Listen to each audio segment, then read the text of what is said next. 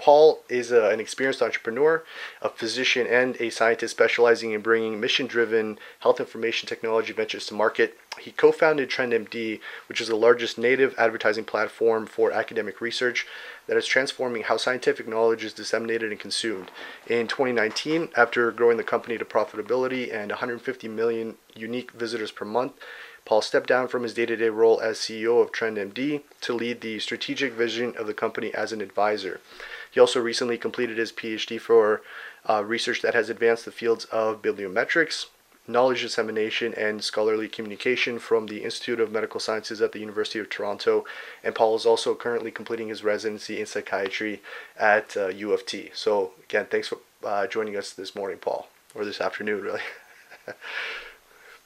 Fantastic. So I thought we would just kind of jump right in and basically kind of start with, what, if you could put it into your own words for the layman, what is TrendMD? What does it do, and how has it sort of, advance the field of bibliometrics from what was there before? So I'll kind of start off with giving kind of a simple analogy. So in a nutshell, what TrendMD does is we recommend content for academics to read. So the best way to think about it is if you imagine if you're on CNN or New York Times and you're reading an article, you're often faced with those sponsored links at the bottom of the page. TrendMD does the exact same thing, but we do it for academic sources. So an academic source would be like a journal like JAMA or New England Journal. So we work with these journal providers and we get our product, our widget, embedded on the bottom of the page. So for a reader, for example, let's say you're a doctor and you happen to be reading an article about heart failure on JAMA, TrendMD is there right alongside the article, presenting articles both from within that journal as well as sponsored content from around the web. So as a reader, you might see, again, an article from JAMA, but you also might see an article from another journal like DMJ or New England Journal that's been sponsored. And the key thing is that we're presenting articles that are relevant to you and hopefully to enhance your practice. If I understood correctly, so the widget, the application itself, it can fit into it's not meant to be purely for academic journals. If I was to go on NCBI or something like that or PubMed, but it also fits onto news platforms as well. So at first we were like, okay, we can find it. And when I say HCP, I mean healthcare provider. When we think about an HCP, I said, we're going to find them first on journals. But then along the way, we realized, well, doctors obviously are people too. They read news sources. They read they read everything else that everyone else does. So we ended up, getting our widget installed on other places like Stat News or Medical News Today. And these are sites that kind of have a medical focus, but they're not academic in nature. And again, our technology allows us to almost follow the individual HCP around, regardless of the site that they're on, and then we can recommend content that's relevant to them based on the data that we collect on them. Right, that's really cool. Different than my initial impression, because I had a feeling that this was mostly geared toward if you're an academic or if you're taking part in academic type projects, and you're going to go looking for research, and then you're going to go on to one of these sites that are specifically designed to display and run searches on academic literature. But you're saying like even if I went on to, I don't know, CBC News and something, just as an example, like I'll be able to find it in their health section, or would it just appear? The network itself is comprised of around 5,000 different websites. CBC is not one of the websites that are currently participating in the network. They might be in the future, but currently they don't. But that would be an example. And for people that go to CBC Health, it goes even one step further. For certain sites in our network that are participating, you won't even see the TrendMD widget unless you're a verified doctor that we've identified in the network. And so if you go to the page and you're not a doctor, you're not identified by us, you would actually see nothing. So the page is actually loading dynamically. And that actually is very common with advertising. When it comes to advertising on the web pages are often dynamic and they're so-called personalized to the individual. So TrendMD kind of fits into that ecosystem. So then you've got, you have, a list of, I don't know if subscribers is the right word, but these are HCPs that you've already, I guess, spoken to or, identified in advance. And then based on like their cookies that got installed in their system, if they're browsing, is that the way to kind of target? Without getting too technical, the best way to think about it is it's a digital fingerprint. So every user on the internet has a digital fingerprint associated with them. And what's a digital fingerprint? Well, it's a bunch of different identifiers from your browser settings to your cookies. It literally, as the name implies, it's a fingerprint. There's actually a project that was done out of MIT. I think this is pretty long ago. It's called panopticlick.org. And it's a really nice tool because you can see your own digital fingerprint using this tool. It's an open source project. And physicians that are, or HCPs that are involved have opted in to allow this. So it's part of our system. And we've also partnered with third-party companies where the HCP has opted in as well. So this is all kind of first-party data. All the users have opted in. That's the best way to think about it. And you mentioned it's got something around like 5,000 websites or services that are currently used? Currently TrendMD is used by over 5,000 different websites. Okay. Many of those websites are journals. Some of those are not journal sites, but it's kind of a mix. And then overall, I don't know the numbers off because I'm kind of disconnected in some ways from the company, but I would say around 3.5 million unique individuals have been identified. So we can actually target on that basis. But in the network, just to give you a sense, so over the 5,000 websites, we're reaching over 100 million unique users per month. And of those 100 million, we can actually identify specifically around 3.5. Can you tell anything just out of curiosity about different specialists? Like who's really using the service the most? Actually, what's interesting about that is that because TrendMD is embedded almost as a backbone, so to speak, of the ecosystem, we don't find people don't actually come to TrendMD and say, "Hey, I'm going to use TrendMD." You would more, if you ask a physician or you ask someone, they don't even know they're engaging with our product because they're just clicking on recommended articles, right? So in I would say in most cases there is a powered by TrendMD button at the or icon at the end of the widget, but in some cases it's not. It's really up to the publisher or the website owner. So I wouldn't say there are differences. I would say overall though we tend to reach. Obviously, we kind of mirror the overall breakdown of physicians in the universe, so to speak, which is, we tend to reach most GPs, and then it kind of falls off. So it kind of matches the overall breakdown of physicians versus specialists. Gotcha. Okay. And I've definitely come across the icon too. And, before we had a chance to meet, I wasn't sure where that was coming from, but like now I know. So that's awesome. I've seen it quite a few times. Cool. Yeah. Okay. So maybe let's back up a little bit and just kind of go back to, so the company's been around since about 2013, if I read that right. Ish. It was publicly launched in 2014, May of 2014. Okay. Yeah. Okay. Perfect. All right. So about 2014, and back then I imagine that there probably been a couple of changes in how research is done in bibliometrics and so on. So going back to that mindset, what was the initial sort of problem that you identified, and what was the need back then? So for me, so actually the idea or the underpinnings of the company actually date back to almost 2012. I still remember it was April 2012, and for the time I was a medical student, and I had just published my first paper, and I remember being extremely excited about getting published and all the work that I've done, all this in payoff in this public journal. And I remember going up to my supervisor, and he kind of looked at me a little bit dead-eyed, and he said, this is not really a big deal, Paul. Go back to work. If you want to make a name for yourself in academia, you really have to publish a lot. And instead of having instead of having kind of the existential crisis, which may or may not have happened following that, I turned some of that disappointment into something I thought would be useful, which is, I started thinking about this problem set, which is, why is it that, as a researcher, you pour hundreds of hours into a paper, only to be one of 8,000 papers that are released every single day? Okay, so how do I get discovered as a researcher? So that was one problem. The second problem was that, how as a researcher can I discover other relevant content? So those two problems I was wrangling with, and they were all kind of under the discoverability issue, which is that from a researcher perspective, how do I get a name for myself? How do I generate impact? And then from a reader perspective, how do I find things that are interesting to me? And at the time, I think I had posted something on AngelList, which was a very nascent platform in 2012. I think it just had started. And someone in San Francisco who eventually became my business partner and now one of my closest friends reached out to me, and we got to talking. And at first, he actually thought that I had a product and he wanted to use it. Then I told him, I'm like, his name is Alan. I was like, no, Alan, I don't have a product. I have nothing to show for, but do you want to help me build it?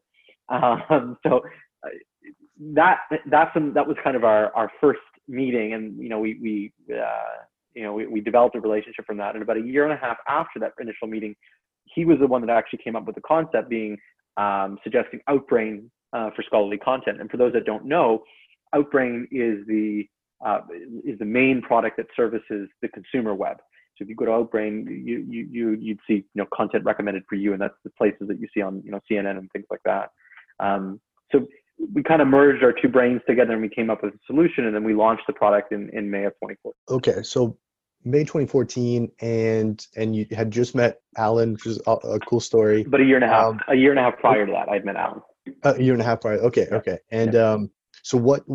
Take me through like the first couple of steps. So if you decided it's an awesome idea, clearly there was a need for it. You're addressing a problem that a lot of people were having, trying to build a name for themselves and become recognized in their particular fields. So how do you go through idea to taking the first couple of steps?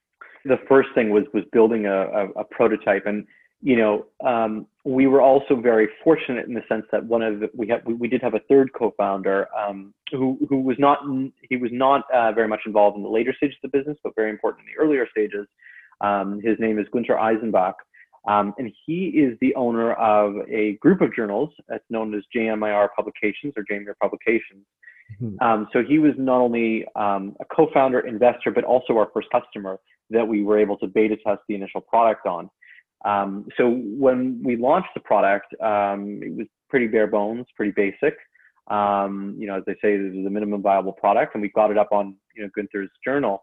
And in Gunther's journals, JMIR is pretty much, I would say, the top journal in health informatics. So it's a pretty well recognized and eHealth, very, very well recognized group of journals. In fact, about a month after, from what I recall, maybe it could have been 2 months. So this was in June of 2014. I was contacted by the British Medical Journal, so BMJ, which is probably one of the largest medical journals out there, asking if they could use our product. So it was right then, actually, that I actually took a leave of absence from residency at the time to then kind of pursue this, because I knew that this is not just a one-off. This could be a real business. Because at first I was like, maybe this is just an academic project. Maybe this is not going to go anywhere. But it really kind of grew its own legs following that. Mm-hmm. It almost sounds like, so you had customers or potential customers, I guess, reaching out to you because they had heard something about it and they thought it was. They saw it. They actually, okay. They literally saw it on his journal. They said, "What's that?" They saw the Powered by TrendMD logo, and they reached out.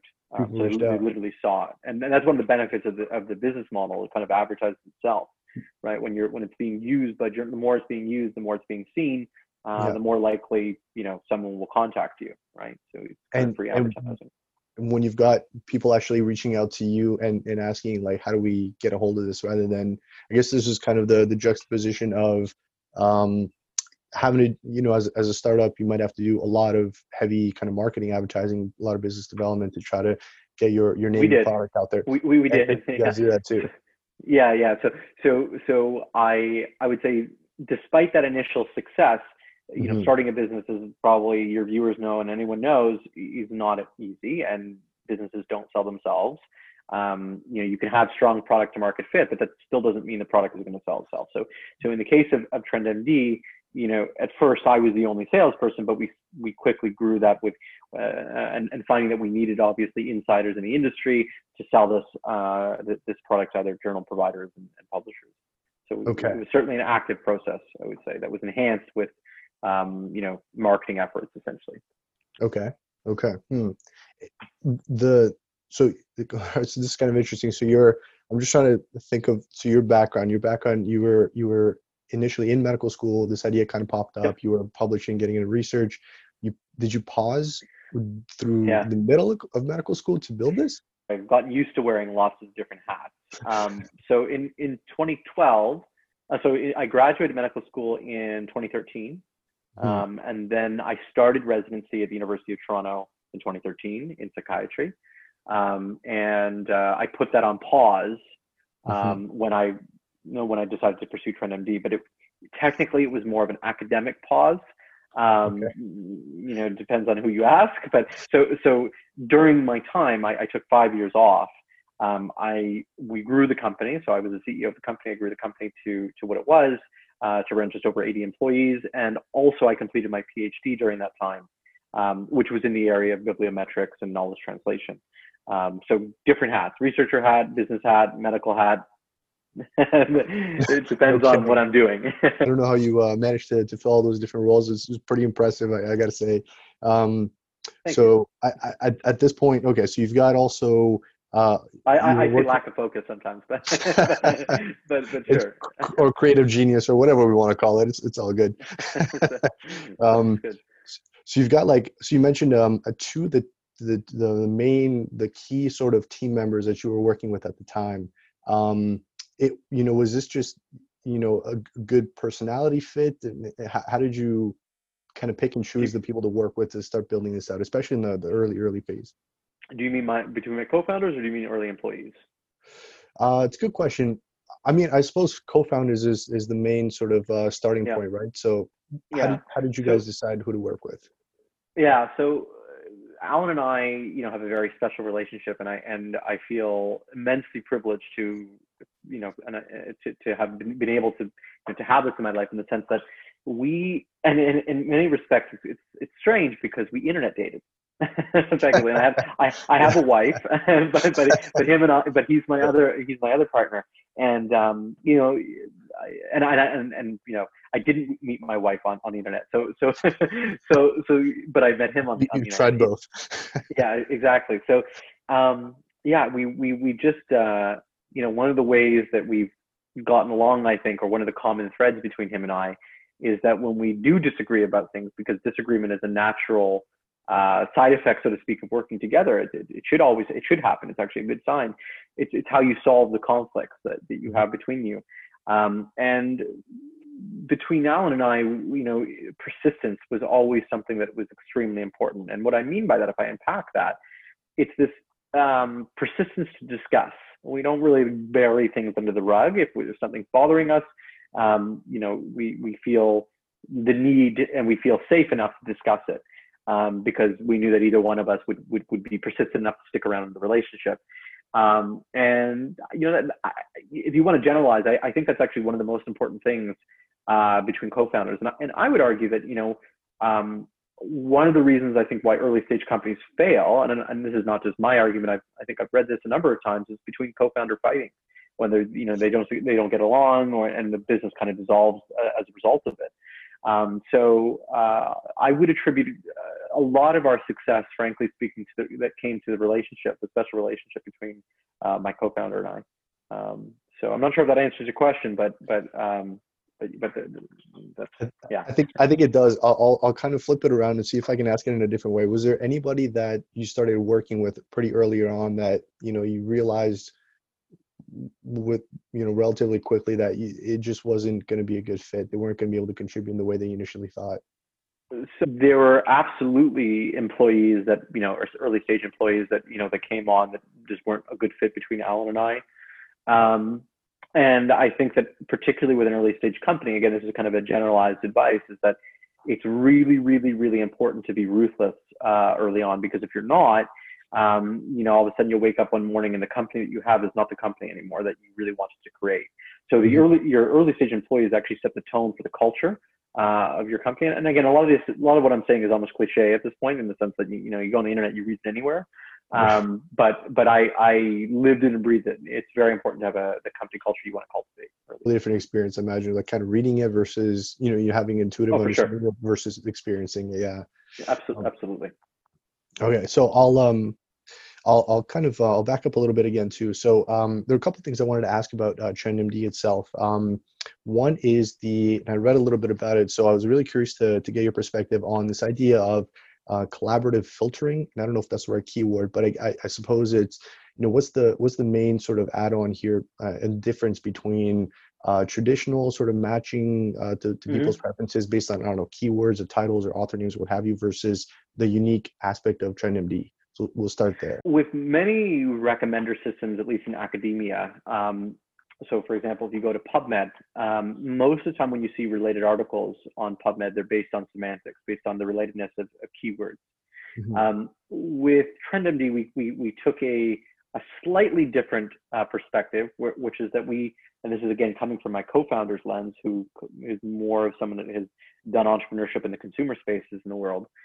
He looked at this and he said, what are companies like Netflix and Amazon doing when they recommend movies or content to you?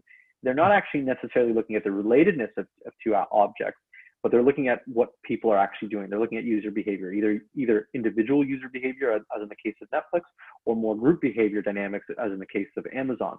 So technically speaking, and collaborative filtering is a technical term, it describes Amazon's process, which is, people like you have read this, you may like this. So it's trying to predict relationships in objects that are not just based on the relatedness of objects. So I'll give you a hard example of this. So if we were using just plain old, if Amazon, for example, were using plain old relatedness to generate recommendations, if you bought a tea bag, they just recommend 5 other tea bags for you to buy.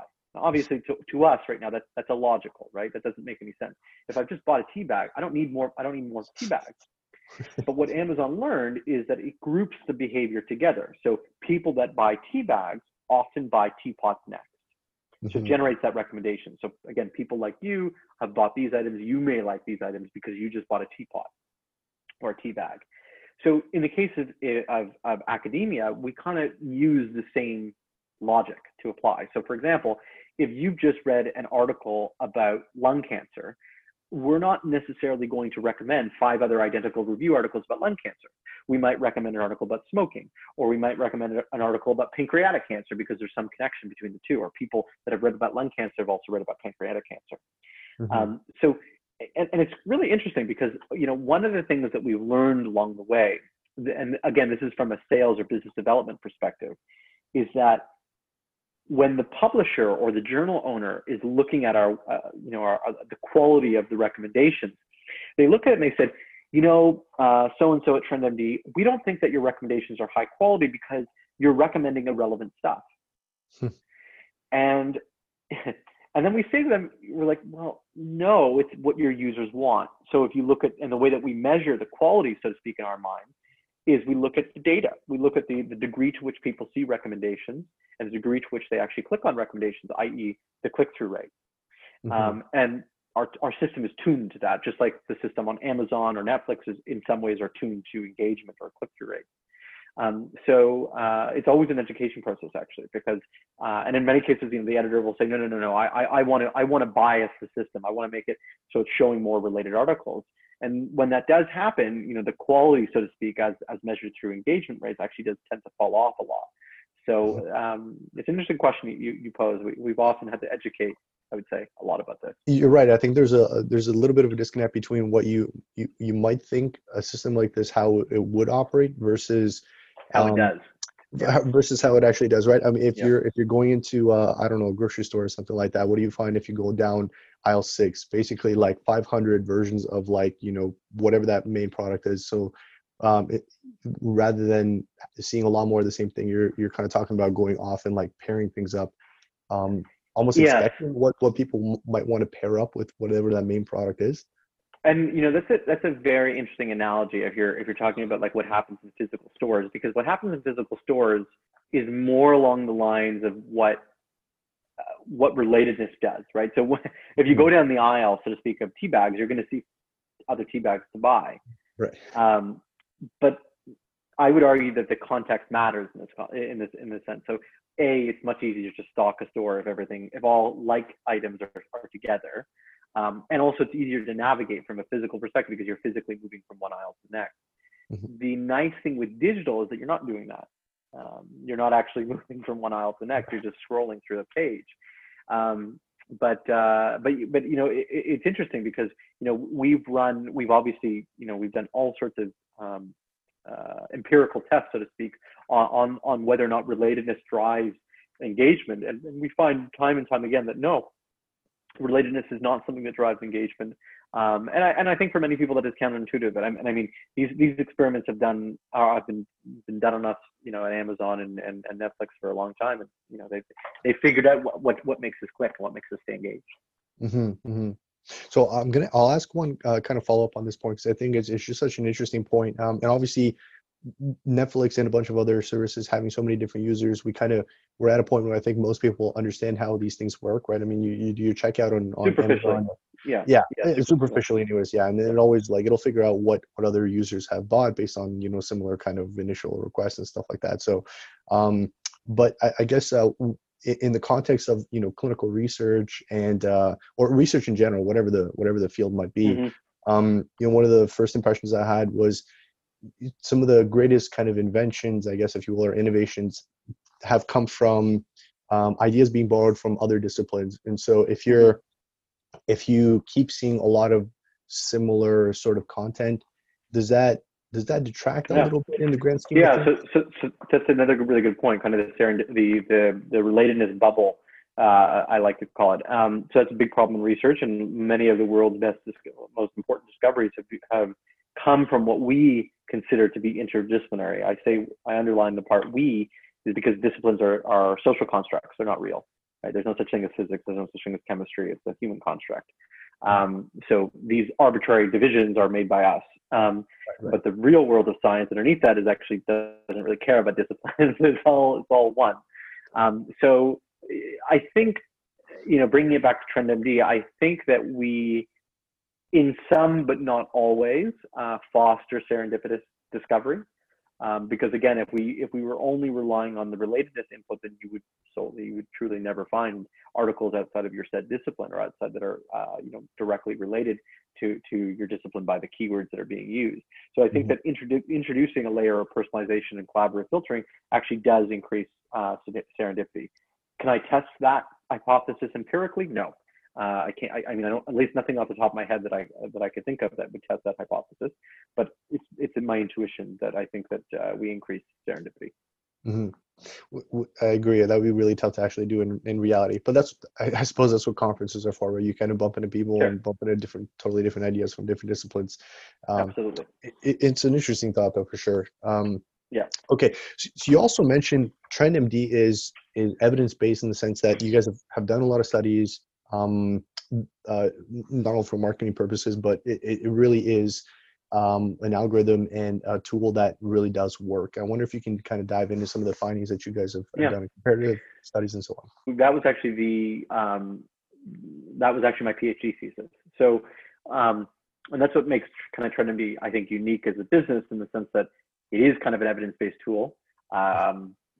Of course, you know, I have a financial conflict of interest, which I, you know, disclose in my research, but notwithstanding, I mean, the research was produced. So we've done, I want to say we've published 4 papers in this area.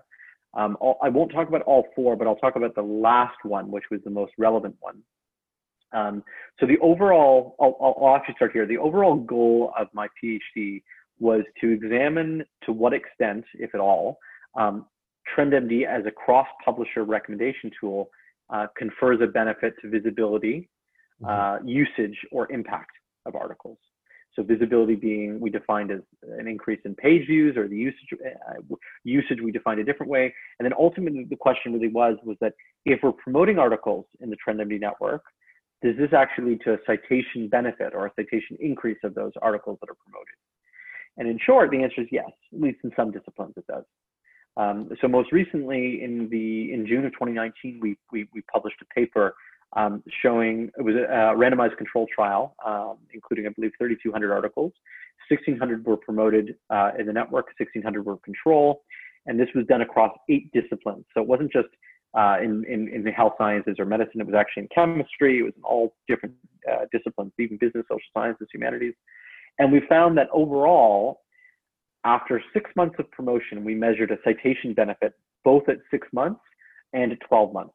So there was actually an overall 50% increase in citations conferred to the articles that were promoted after 12 months. Then when we looked at the actual disciplines that found this benefit, it wasn't all of them. We found a benefit in health sciences, life sciences, as well as physics, actually. So non-life science, but we didn't find a citation benefit in the other disciplines like business or humanities.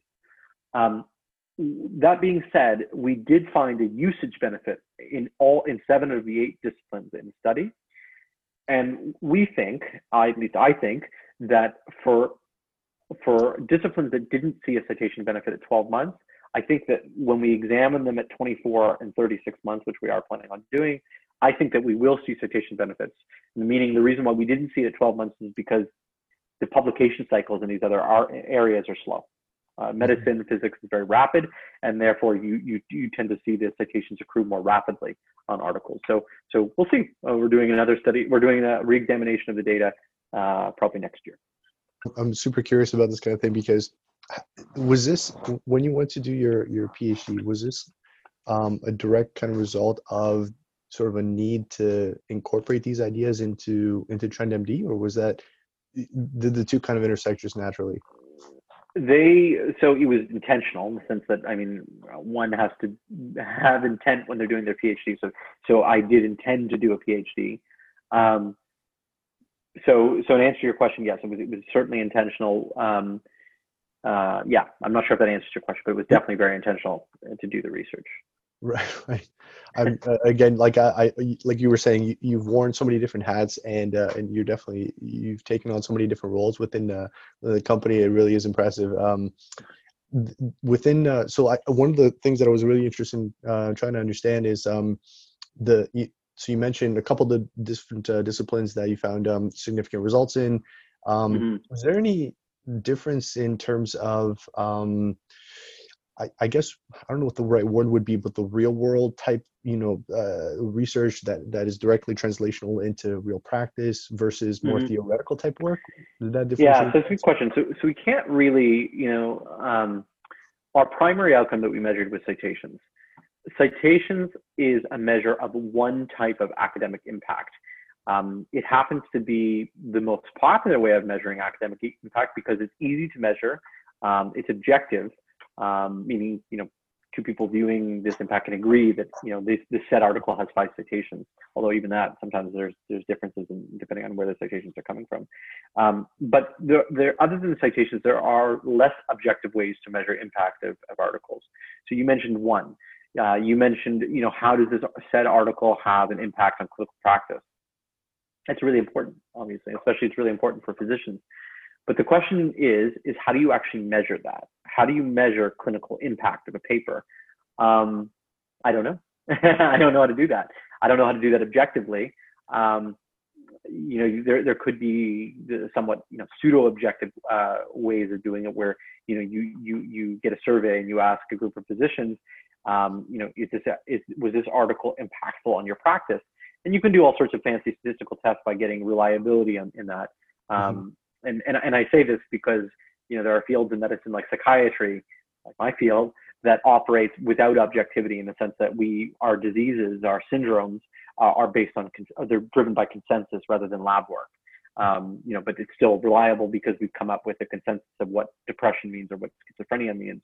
So bringing this back to TrendMD, you could create a clinical impact score, I suppose, and ask a bunch of physicians whether or not these said papers are impactful. You could do something the same thing. That's a much more ambitious thing to do than measuring citations of articles. Right.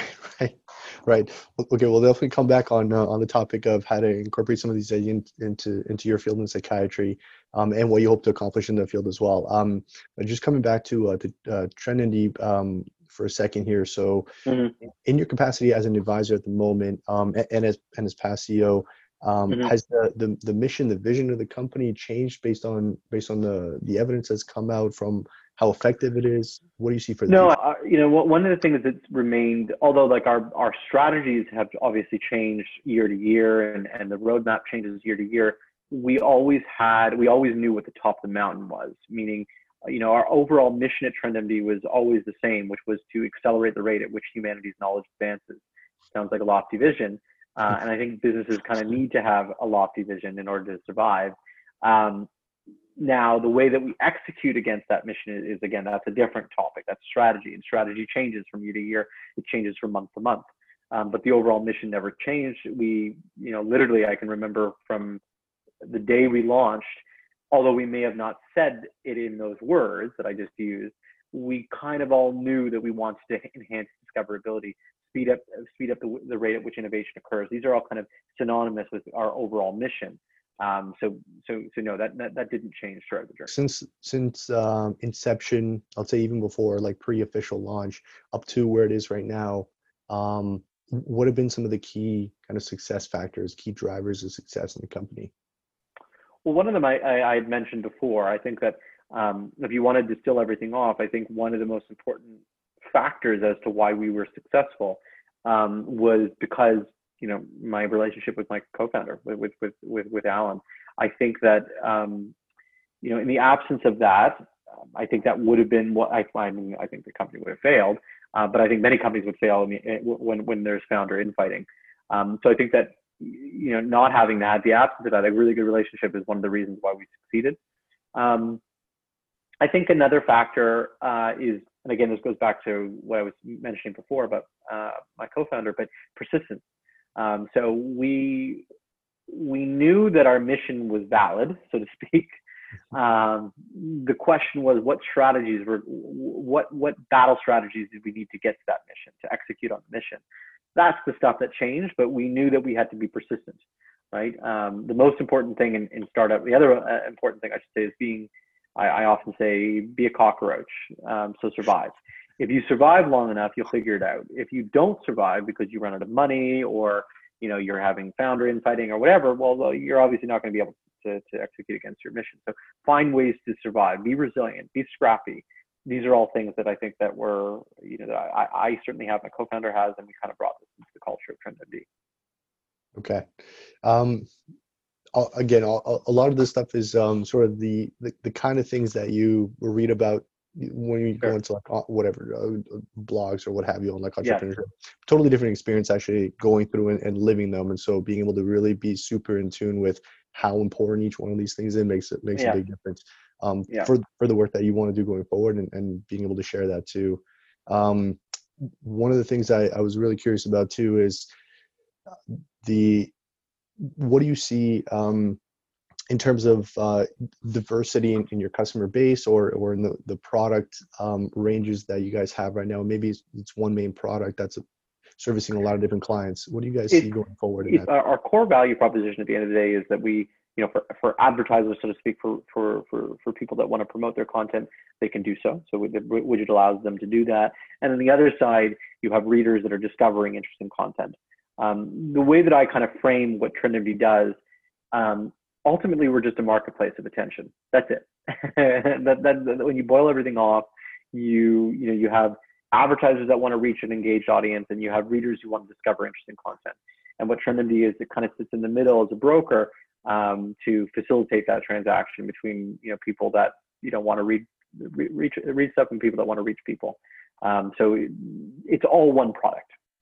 It's all one value proposition. Would you differentiate in any way between let's say a researcher that's just starting out or maybe another interesting or unique example might be somebody that's doing a lot of kind of heavy publishing in an open access journal?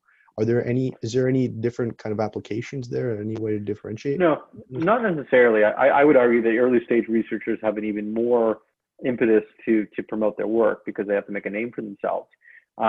Similarly, people that are publishing in open access, one of the reasons why open access publishing took off as much as it did was because authors, particularly authors, wanted to have control over the degree to which their hard work is visible to others. If you go pre-2000, into the 1990s, before open access really took off, who saw your work really depended on who could pay for journal subscriptions, which was a ridiculous notion. Now, I don't think that open access has solved all of that, because I also don't necessarily think that the onus should be all placed on the authors to pay to publish their work, but that's a whole different topic. But again, the emphasis of open access is increasing the visibility of your work.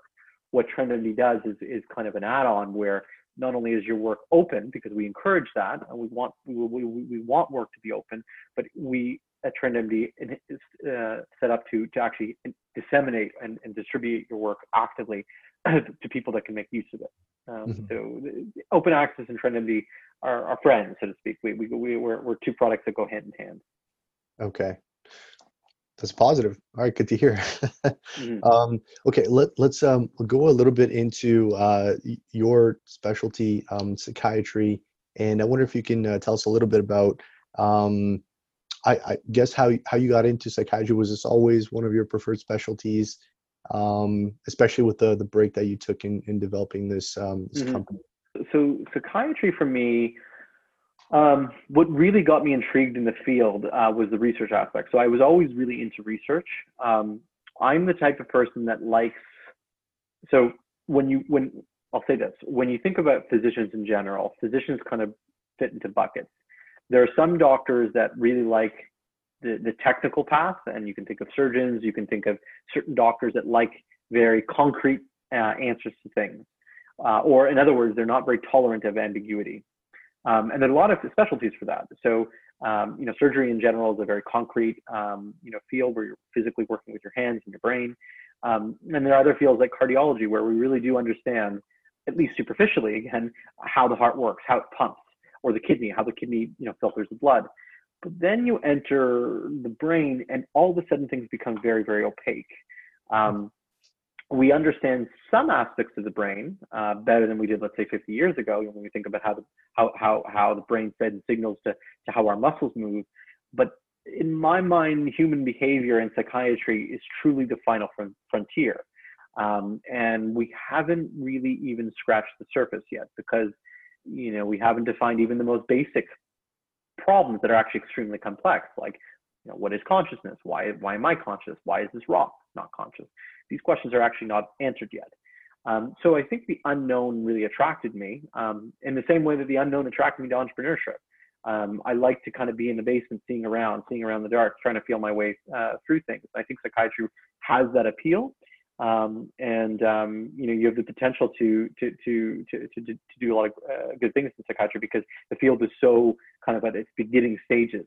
I often say, and I think I've read this before, is that psychiatry is where cardiology was 300 years ago. We're still very much in the dark. We really don't understand the way things work. And although we've made immense progress in the field of psychiatry, in the field of psychopharmacology and some of our treatments, there's still so much left to do. And I think that frontier aspect, that aspect really attracted me to the field. So again, it was a very intentional choice, picking a specialty like this. So it sounds like you definitely want to have an impact in psychiatry yourself. Is there a particular area that you want to focus in? Maybe. so I don't that I don't know. I think right now, I'm kind of heads down. I'm going to complete my residency, which is about a year and a half remaining, and then following that, there aren't any. I'm kind of interested in general psychiatry. I'm still kind of exploring. I wouldn't say I have a definitive path. And I think that regardless of what I do, I think psychiatry will be probably part of my career. It won't be my career in general. I'm interested in all sorts of things. I'm still very interested in entrepreneurship. I've gotten, as of late, interested in angel investing and also venture funds. And this is something I think that I hope to incorporate into my future career. So again, this is working with my previous co-founder in this regard as well. So I think that my career is still developing. I'm still determining where I go next. And do you see yourself staying on as an advisor to TrendMD? Yes, absolutely. Okay. So absolutely, I see myself staying on as an advisor for TrendMD. So there are some knowns, I would say. So that is certainly a known. I would say another known is that I will do at least some clinical work. Whether I'm working in the emergency department in emergency psychiatry or chronic care, that I don't know. But the question is what does my split look like? Do I spend 25% of my time doing that, 25% of my time doing angel investing? Don't know. That's the stuff. The devil's in the details for that, I would say. So you're going to keep wearing like 4 or 5 different hats, basically, going forward. Yes, that is something I like to do. It's not necessarily my ADD, although it could be. Who knows? But I like to do different things. I like it. I think That's awesome. I think I'm the same way in that respect. So this kind of gets into an interesting part of the conversation here because now I'm thinking back to this really diverse background that you have, this non-traditional path that you've taken, Hmm. um, and I guess I'm wondering, you probably have a lot of classmates, a lot of friends and colleagues that are maybe thinking about these sort of things, but they're not quite sure how to get started, or if it's even for them. So how do you, what would you say to other people that are, let's say, in medicine or going through residency or Hmm. anything like that, and have this sort of itch to do something in the entrepreneurship world? Yeah, so I think that the important thing here, if you're curious, follow your curiosity. I mean, that's the best thing I can say is that try to live. And this is my own philosophy. I try to live in a way that will mitigate future regret, for better or for worse. And obviously I would say we're not all. I don't think I have a perfect crystal ball into knowing what I will regret and what I won't regret, but I do the best I can. So if you're a young person that just started medical school and you're not sure if this is for you or if you want to get test the waters in something else, do it. You're the only person that are holding yourself back. And I think the worst thing that can happen in life, this is my philosophy, not for everyone, but my philosophy is that I don't want to wake up when I'm 60 and say I missed out on this opportunity. Why didn't I just do this? And certainly when I jumped ship, so to speak, when I started TrendMD, um, that was certainly going through my head because there were a lot of people in my life that were saying, no, you have to complete residency, do your thing first, and then you can come back to this later. I didn't listen to those people, and I think that in life you'll get a lot of advice, and you have to pick and choose what's going to work for you. For me, living without regrets was kind of my MO, so to speak, or driving force.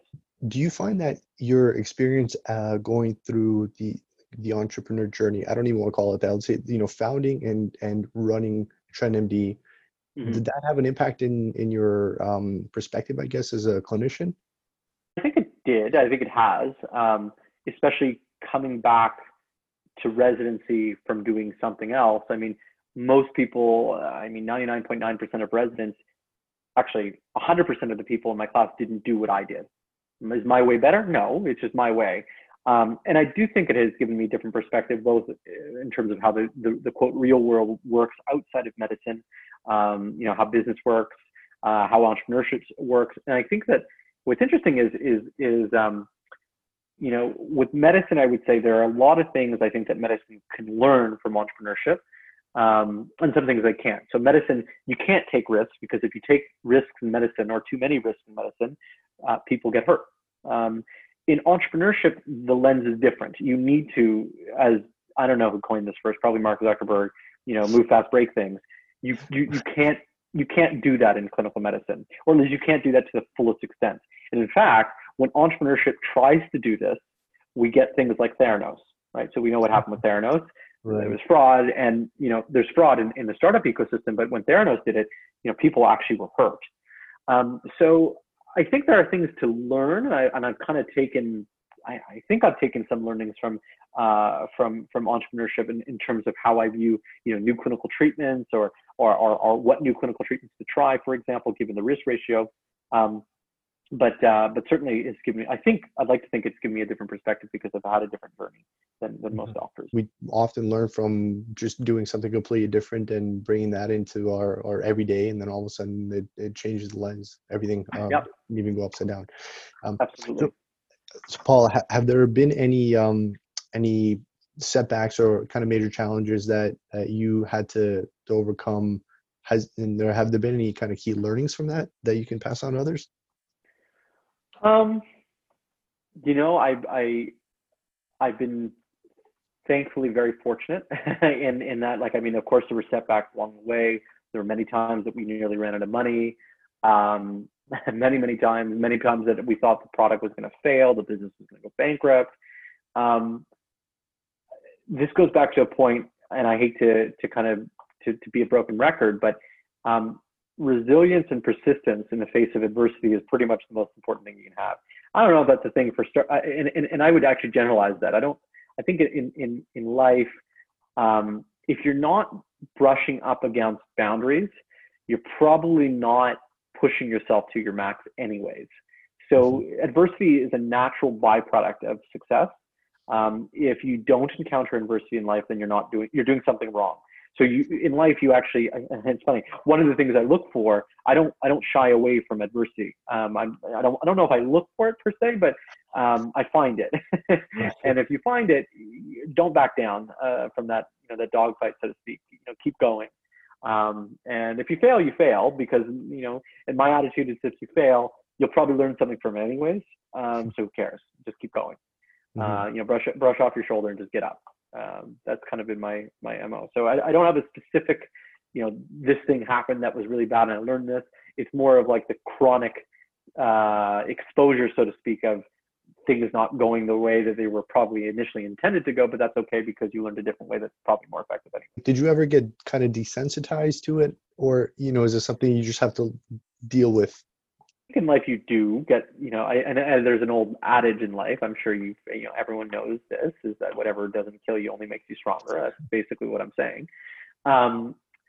Is chronic exposure to stress naturally lead you to down? No, actually. So this is me putting down my psychiatric lens on this, is that no, for certain individuals, chronic exposure to something like this, adversity, might actually hurt.